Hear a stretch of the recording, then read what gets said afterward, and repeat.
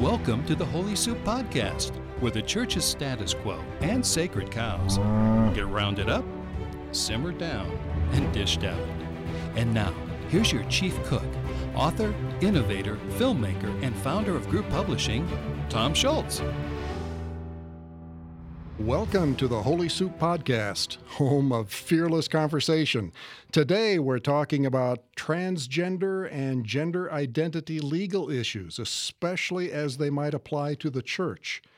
Recently, the Department of Education and Justice Department issued guidance to public schools and educational institutions receiving federal funds regarding civil rights protections for transgender students. Under that guidance, a school must allow transgender students access to a restroom and locker room facilities consistent with their gender identity. A school may not require transgender students to use facilities inconsistent with their gender identity or to use single-user facilities, such as family restrooms, when other students are not required to do so. Also, the Equal Employment Opportunity Commission, the EEOC, issued bathroom guidance prohibiting employers from requiring that employees use the bathroom associated with their birth gender and prohibiting employers from requiring transgendered individuals to use a single-stall bathroom, commonly called a family restroom. The EEOC does not exempt houses of worship from this interpretation of Title VII, I understand. So what does this mean for churches and religious schools and even things like church youth camps? Even before these government rules came down, some parents of transgender children or kids who identify as the opposite sex have asked churches and youth camps how they would accommodate their children while at, say, summer camp or on weekend retreats. We're going to dig into all of this in a spirit of fearless conversation. Our guest today is Eric Kniffen. He's an attorney from Colorado Springs, Colorado, specializing in legal challenges facing religious institutions. Welcome, Mr. Kniffen.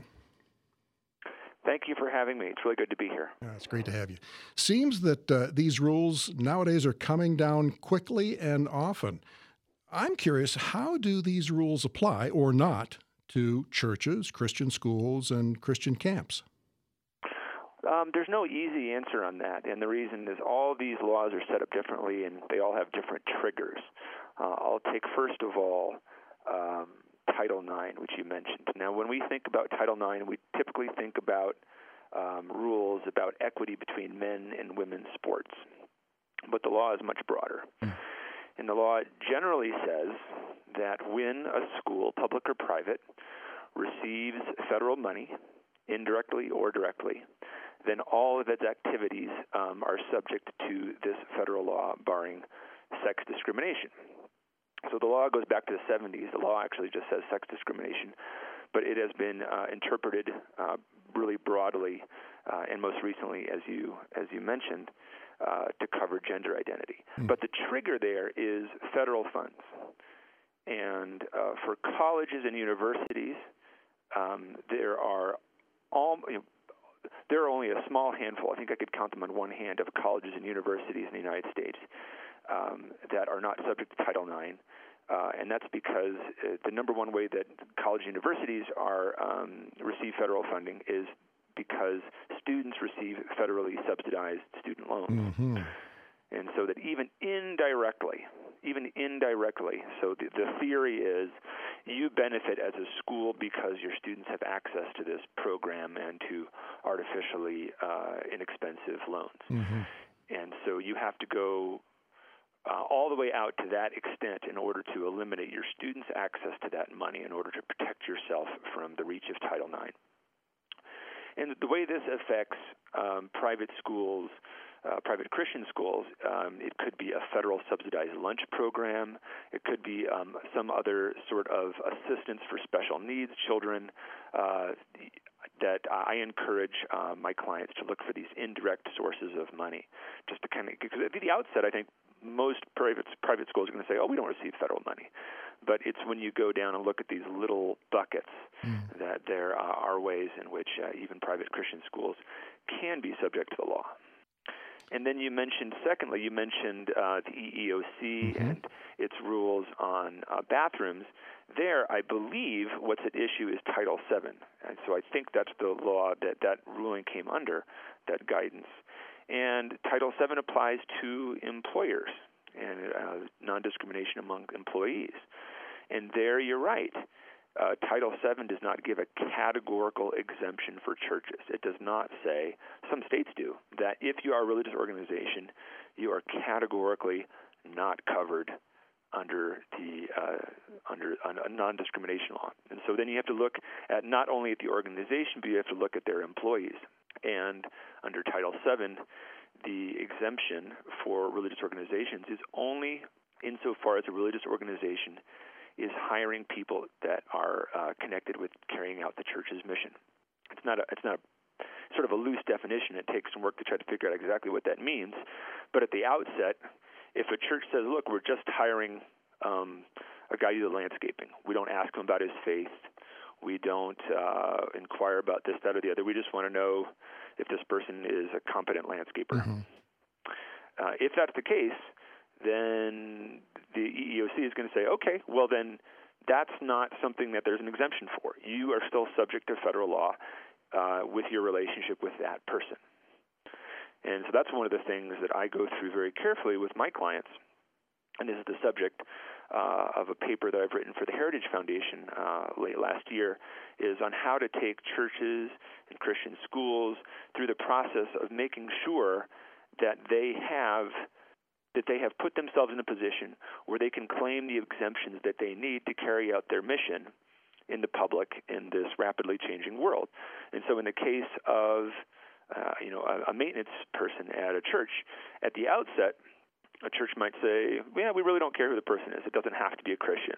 But then if you start asking some of these other questions, they might say, oh, yes, well, we of course couldn't have someone doing this, that, or the other in that position because that would reflect badly on the church. Okay, now that you've thought through that, now we need to go and make sure that our employment documents are squared up and that the church is thinking through these issues so that it is in a good position to explain why it must have different non-secular criteria that it uses to select these employees. So bottom line, let's start with a regular church. These bits of guidance that have recently come down, does this mean that most churches fall under this guidance that requires them to allow people to choose the restroom based on their choice of gender? Well, what we know, so what the EEOC is empowered to do is it's empowered to tell people how it interprets the law and how it will apply the law.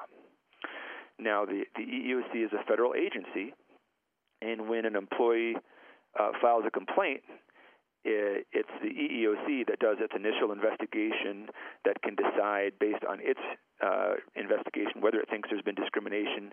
It can authorize a lawsuit. It can try to mediate a solution to that. So even before something gets to the court, the EEOC can muscle in and cause mischief and can require a church to have to get a lawyer and can cause a lot of problems, just insofar as that goes. And so what we know is insofar as the EEOC is concerned, this is how it's going to apply the law. It's going to say that sex discrimination includes gender identity discrimination. No, we don't know, and what the EEOC cannot control is whether a federal court will agree. And so it's still, the law just says sex. And so it's still up to a judge to say, okay, we know what the government's position is. The government's going to say that this covers transgender, but that's not obvious because it's not in the law. Congress has not decided to do that. And so that's something that is still we're still seeing what courts are going to do about that. And there's arguments that can be made on both sides, as is usually the case. So it's not, you can't say that this is what the law is. You can say that this is how civil rights groups, how aggressive plaintiffs, how at least this administration under President Obama is interpreting the law and how it's trying to imply the law. But it's not exactly the case that that's what the law is, because it's really just an argument or an interpretation of an existing law. Well, at this point in time, anyway, what are the risks, the real risks, legal or otherwise, for churches and other faith based organizations for not making accommodations for those who identify with the opposite sex? The risks are, I think, a lot of confusion internally. There's going to be a lot of consternation within the community. There is a federal investigation. There's potential lawsuits. There is public relations issues. And so it's not just what is the fine that's going to be assessed or the order that's going to come out as a result of a lawsuit, but it's a lot of these other things as well.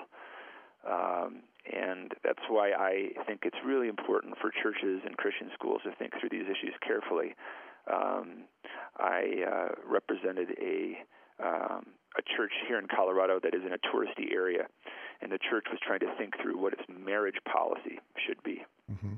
What is it going to do when two people who are on vacation come up to the church and then they say, "We'd like to get married tomorrow"? And it's it could be a gay couple, or it could be a couple that one of the people in the couple has been divorced, and the church doesn't know if there's been biblical grounds for divorce. There's a huge range of issues, and even before you get to these legal problems, there's a pastoral problem of making someone really upset, making people uncomfortable. Two people sign up for a wedding, and they tell all their families and friends, "We've reserved a date at this church at this date," and then later on the church decides we can't marry these people. So there's a lot of pastoral issues that even come on top of all these legal issues that are there in today's culture. And I think the best way to handle a lot of these things, it's not a cure-all, but it helps a great deal, is just to have clarity. To have clarity within the church, to have clarity within the church community, to say that, look, this is where we stand as a community, and therefore these are our standards. And if the community understands that, some people may not agree, and that can't be helped sometimes, unfortunately, but at least there's clarity. And so the confusion is avoided, the confusion or surprise.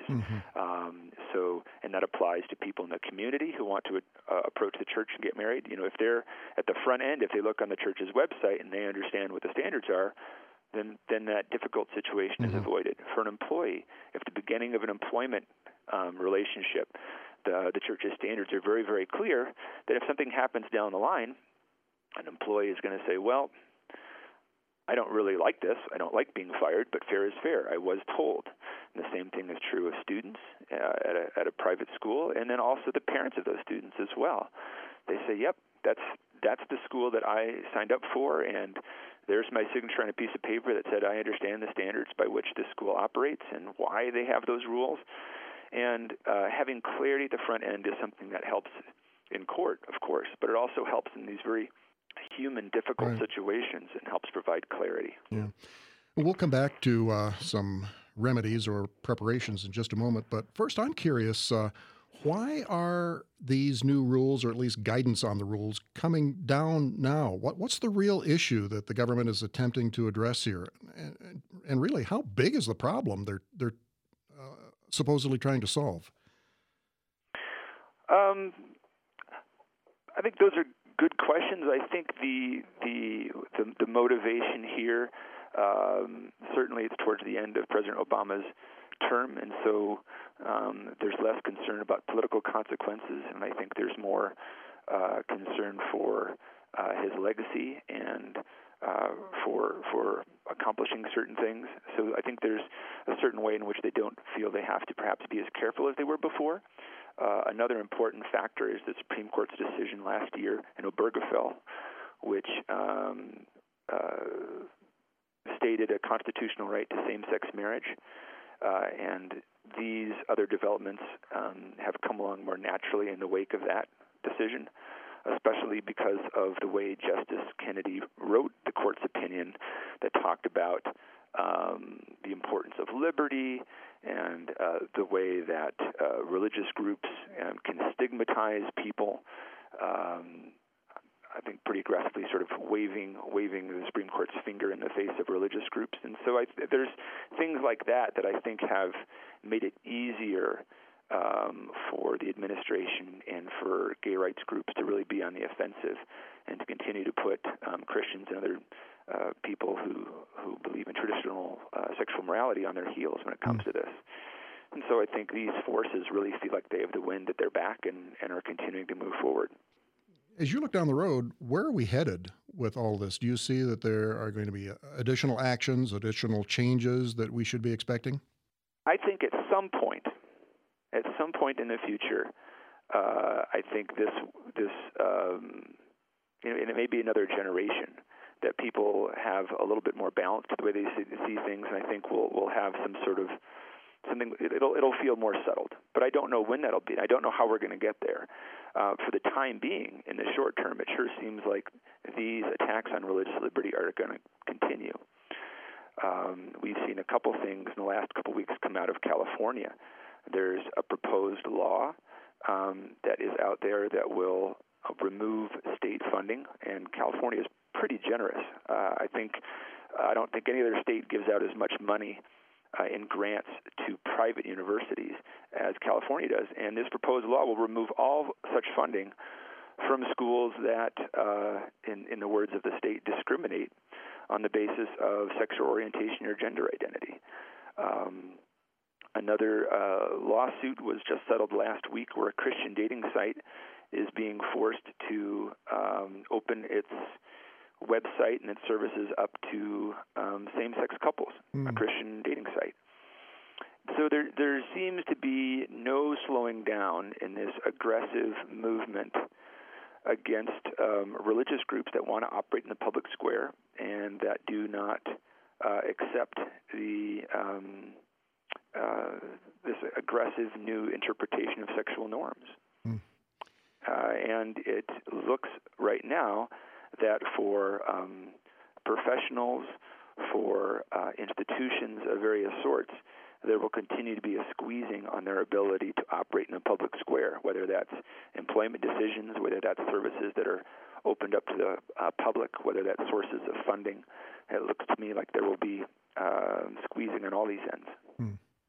Well, I know you've done a lot of work with your clients in helping them to prepare for these changes that are happening now and may be coming down in increasing velocity down the road. How should churches and other faith-based organizations prepare and guard against some of these unwanted consequences? The first thing that churches and religious groups need to do is to sit around the table and really think about what they need in order to carry out their mission. And that begins with looking at what their convictions are on these issues, but it also extends to how those convictions affect the way they interact with the public, how they employ, how they select students, how they select volunteers, and at that point, then look at, well, where does the law intersect with these different things? It could be funding from public sources or from private sources too, especially a lot of service organizations receive grants from the government, receive grants from, say, United Way or some other private group, and those sources of funding may come with increasing strings attached that tie to these issues. And so there's things that can be done legally, but I think the first thing to do is for the church or the religious group to come around and really think about what it believes and what that means for the life of the organization. A lot of times a pastor will call me and say, what should our marriage policy be? And I have to call time out and I say, look, I'm just a lawyer. You're the church. I can't tell you who you should marry or who you shouldn't marry. And the reality is that there are good options available for religious groups even now, and I think that good news needs to continue to be communicated in the Christian community. I'll just take a school, for example. If a Christian school wants to say, we want our theology teachers, our Bible teachers in our school to be on board with our faith, but as for the rest of our community, we really we're not particular. That's fine. I can work together with that school, and we can develop those policies, and we can be in a really strong position if someone wants to challenge them. But the same thing is also true for a school that wants to go much further and say, you know what, we view who we are as a community and what our mission is as a school differently. And that means not only theology teachers, but math teachers, gym teachers, secretaries, and the maintenance staff. Everyone, soup to nuts, has to be on board. We want them all in the staff meetings. We want everyone praying together for students. We want any student to be able to go up to any adult in the school and be able to have that adult approach that person in a pastoral way and be able to pray with that student. And that's what we want to offer to our students. That's what we want to offer to our parents. And my response is great. We can do that. And courts, even in the Ninth Circuit out in California, which is thought to be, in many ways, is the most hostile part of the country for religious liberty claims. Even the Ninth Circuit has, in the last few years, approved Christian ministries that have said, you know what, everyone in our organization, even though it doesn't seem to be like this obviously churchy organization, has to be on board with our religious mission. And the court said, fair enough, that's what you believe and that's what you've done, and therefore you're entitled to have those standards. So it really does begin with a really careful discerning about what it means to be a religious organization and what that means for the life of the organization in a lot of different ways. And it's that careful conversation, and sometimes groups do it on their own, sometimes I help them with that. And that's, after we're there, then we can start working on, okay, well, how do we make sure that the documents, the articles of incorporation, the handbooks, the other sorts of policies, make sure that we're placing this out there, and so that we can explain either to employees or to a court why these standards are there and why the church is entitled to religious accommodations. I can see how bringing this clarity can be helpful for a church when it relates to their own members and their own activities. What about when the church building is used for outside groups? Either they're invited in or they come in and pay a fee to use the facilities, and they're not coming in with those same beliefs of who should use which restroom. Are you speaking of here when the church is renting out its facilities, or just sort of people coming in off the street? Either way, if the church decides that they're going to offer a public meeting on whatever in the community, or when an outside group comes in and they want to rent the assembly hall for an evening for a meeting, either one, you're having people come in from the outside who are not members or even associated with the church. Mm-hmm. So generally speaking, when we're talking about interactions with the public on something like that, what that usually calls into play are a group of laws called public accommodation laws. And these laws have a long history in the United States, and they were generally focused on race issues, but they now cover all sorts of types of discrimination. And this is one area in which it's hardest for me to give broad guidance because unlike employment discrimination laws, which tend to be pretty much the same from state to state, from city to city, public accommodations laws change a lot. Some public accommodations laws cover pretty much any entity that sells good to the public, and those laws tend to have really strong, pretty broad exemptions for religious groups. Other laws are very narrow, and they say by a public accommodation we mean a restaurant or we mean a hotel, and they'll name very specific types of entities, and those laws tend not to have exemptions because it seems that the idea is that by naming restaurants and hotels and some other types of organizations, they're naming entities that are already not religious organizations. And so what a given church or school has to do is different depending on the state and the local law that's at issue there. But generally speaking, I've found that these problems are solvable. So a church as a church, simply as a church, is a private organization first, and it's not in the business. It's not selling tickets. It's not, this is not a movie house that's selling tickets. This is where people are coming in off the street into a private entity, and on top of it being private, it's religious. And insofar as that's what it's doing, so just having its doors open for a service, it is not going to be required under any law I've ever heard or seen of to comply with non-discrimination rules, certainly about, say, gender identity. But this gets different once you start looking more like a business, and this is where churches need to be careful.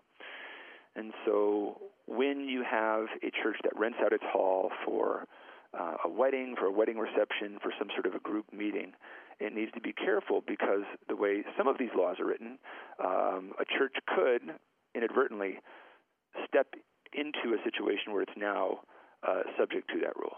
And so, broadly speaking, without looking to the specifics of each law, what churches need to do is a combination of two things. The first is to make sure that they're explaining to whoever is renting the space that this renting out of a space, that this using of the church's space is itself part of the church's ministry.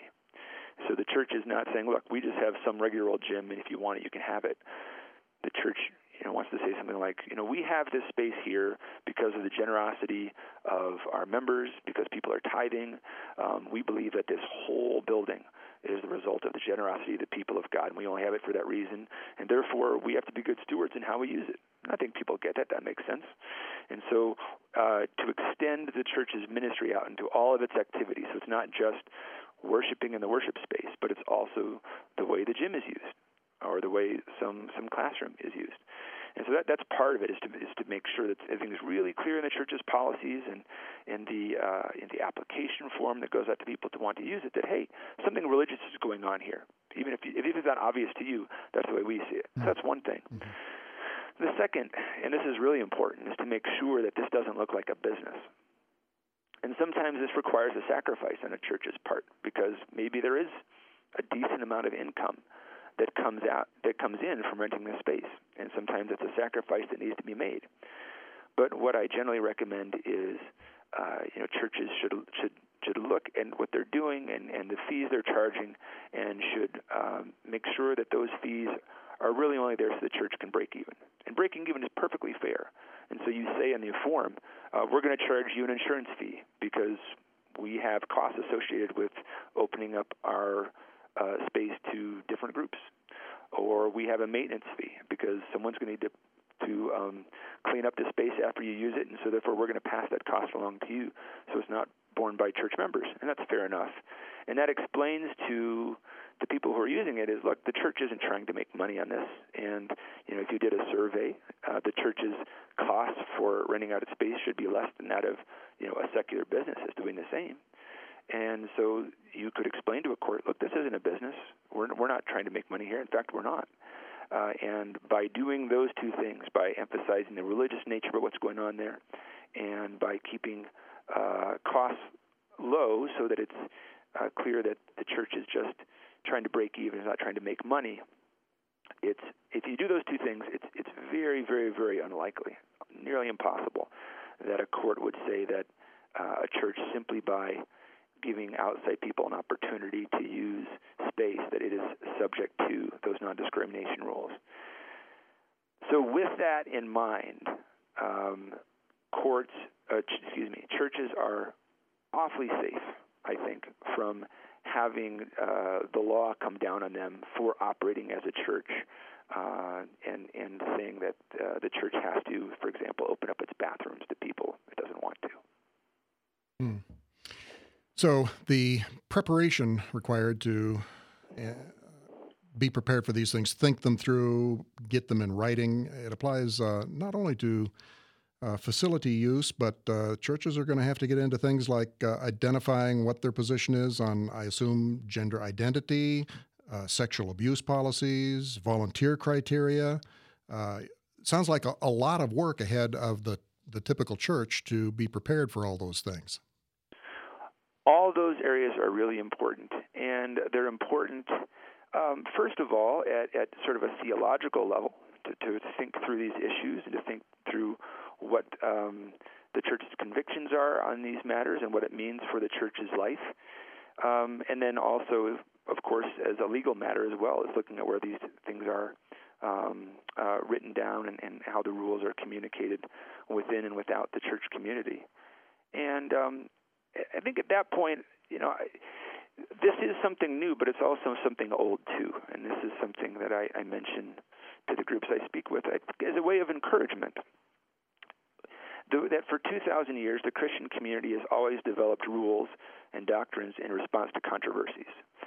There never was a group of people in the early church that sat down and said, you know what would be cool? Let's come up with something called the Trinity. Let's figure out how this works. It was never, these doctrines never were developed in a vacuum. It was always because some theologian or some pastor out there came up with an idea and someone reacted to it and says, I don't think that's right. And it was only in response to that tension that doctrine was developed. And sometimes these were controversies within the Christian community, and sometimes these were controversies more largely in the world. And so that's, what's happening again now. And so the new part is that now there are conversations in the culture and even within the Christian world about what marriage means, about what human sexuality means, about what gender means. And so there are new challenges. And so the new thing is the nature of the challenges, but the old thing is figuring out, in response to what's going on in society, is figuring out some re-articulation, some clarifications about what Christian beliefs are on these issues. Mm. So that is something both new and something that is both new and old, but it shouldn't be that scary for churches because this is something that churches have always done. Yeah. But then once that happens, then the work needs to be done to figure out how this is going to work at sort of a policy level. Well, pausing here for just a moment for a word from our sponsor. For making sure you're providing a safe environment in your church or organization, we recommend the services of Shepherd's Watch, offering a full complement of background checks as well as helpful information to keep you and your people safe. And you can find out more information at churchvolunteercentral.com on how you can use the tools of Shepherd's Watch to help keep everyone safe in your church. Mr. Kniffen, laws, current and future, do vary from state to state and even from city to city.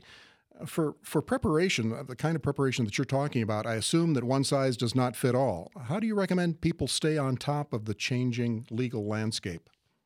That's a really good question. The news that comes out is usually at a national level, and those sorts of trends are really important. But there is no quick, easy guide that's going to give church leaders a reliable picture about what the law is in their area. And that really is something where I think getting legal advice is really important. And that's, obviously a specialty of mine to do this sort of work for churches.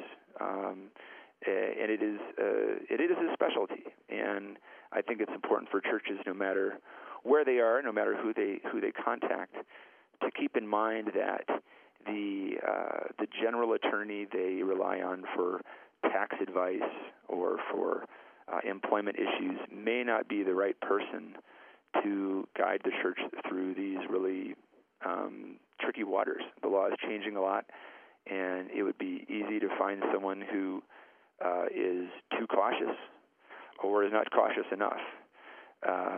This is just an area that is changing a lot and is pretty scary for a lot of attorneys and non-attorneys alike. Yeah, and I'm sure you're able to navigate some of those issues that, when you get into them, are far from black and white. I can imagine even if a church comes down to the point where they believe that, let's take the EEOC ruling about bathroom usage, and they decide that, well, our church does indeed fall under that EEOC parameter, and they walk forward in that direction, but then they may be worried about, well, what happens if somebody in one of our church bathrooms, or if our church has a gym and locker rooms, what happens if something happens there with people of different actual genders come into some problem there? Are we then open to liability for what happens there because we were simply trying to follow the EEOC ruling? And that's something that not just Christian groups, but all sorts of groups are having to face right now. And this has happened, for example, the University of Toronto decided some time ago that it was going to open up its dorms to having gender-inclusive bathrooms. And then not too long after that, a couple female undergraduates reported that they saw what looked like a male hand with a cell phone camera or video when they were taking a shower. Oh, wow. And so the University of Toronto, for no ideological reason, but for a very practical reason, out of just student safety, said, time out, we're putting this new policy on hold. We obviously have to think this through. So this is that, and that liability issue is something that's really a new thing and is unclear. Certainly not many years ago, it would have been common sense to say, look, we're not going to allow boys in girls' bathrooms no matter what they say, because, come on, you got to be kidding me. And now it's more complicated. But this is a brand new area of the law, and that there just is not a lot of clarity there in terms of what that means, even for a group that doesn't have ideological problems with transgender persons. But just how do you negotiate this space? Out in Seattle a couple years ago, there was parents who dropped off their 14-year-old daughters for swimming practice at a YMCA. And these 14-year-old girls were then confronted with a biological male undressing in front of them in the locker room. And the YMCA, was flustered by the whole situation, but thought it through for a couple of days and then said, you know what, you 14-year-old girls and you parents, the problem is with you. You're the ones who are not being accommodating here, and you're the ones who have to change. These are new problems, and it's hard to give anyone advice on exactly how this is going to shake out, or to whom a court is going to point the finger if something goes wrong. And so it's just a dangerous area for everyone at this point. Yeah. Well, thank you so much. And we'll keep our listeners posted here on Holy Soup, the podcast and the blog, about some of the issues facing the church. And be sure to subscribe to both the blog and the podcast. As always, your comments and questions are encouraged. And you can actually jump onto the comment section right now if you like and address your questions and comments there as well. Thank you, Eric Kniffen, for all you do to protect our religious freedoms and keep us out of jail. My pleasure. Thank you for having me. Really good to speak with you. Yeah, thank you. We'll see you next time on the Holy Soup Podcast.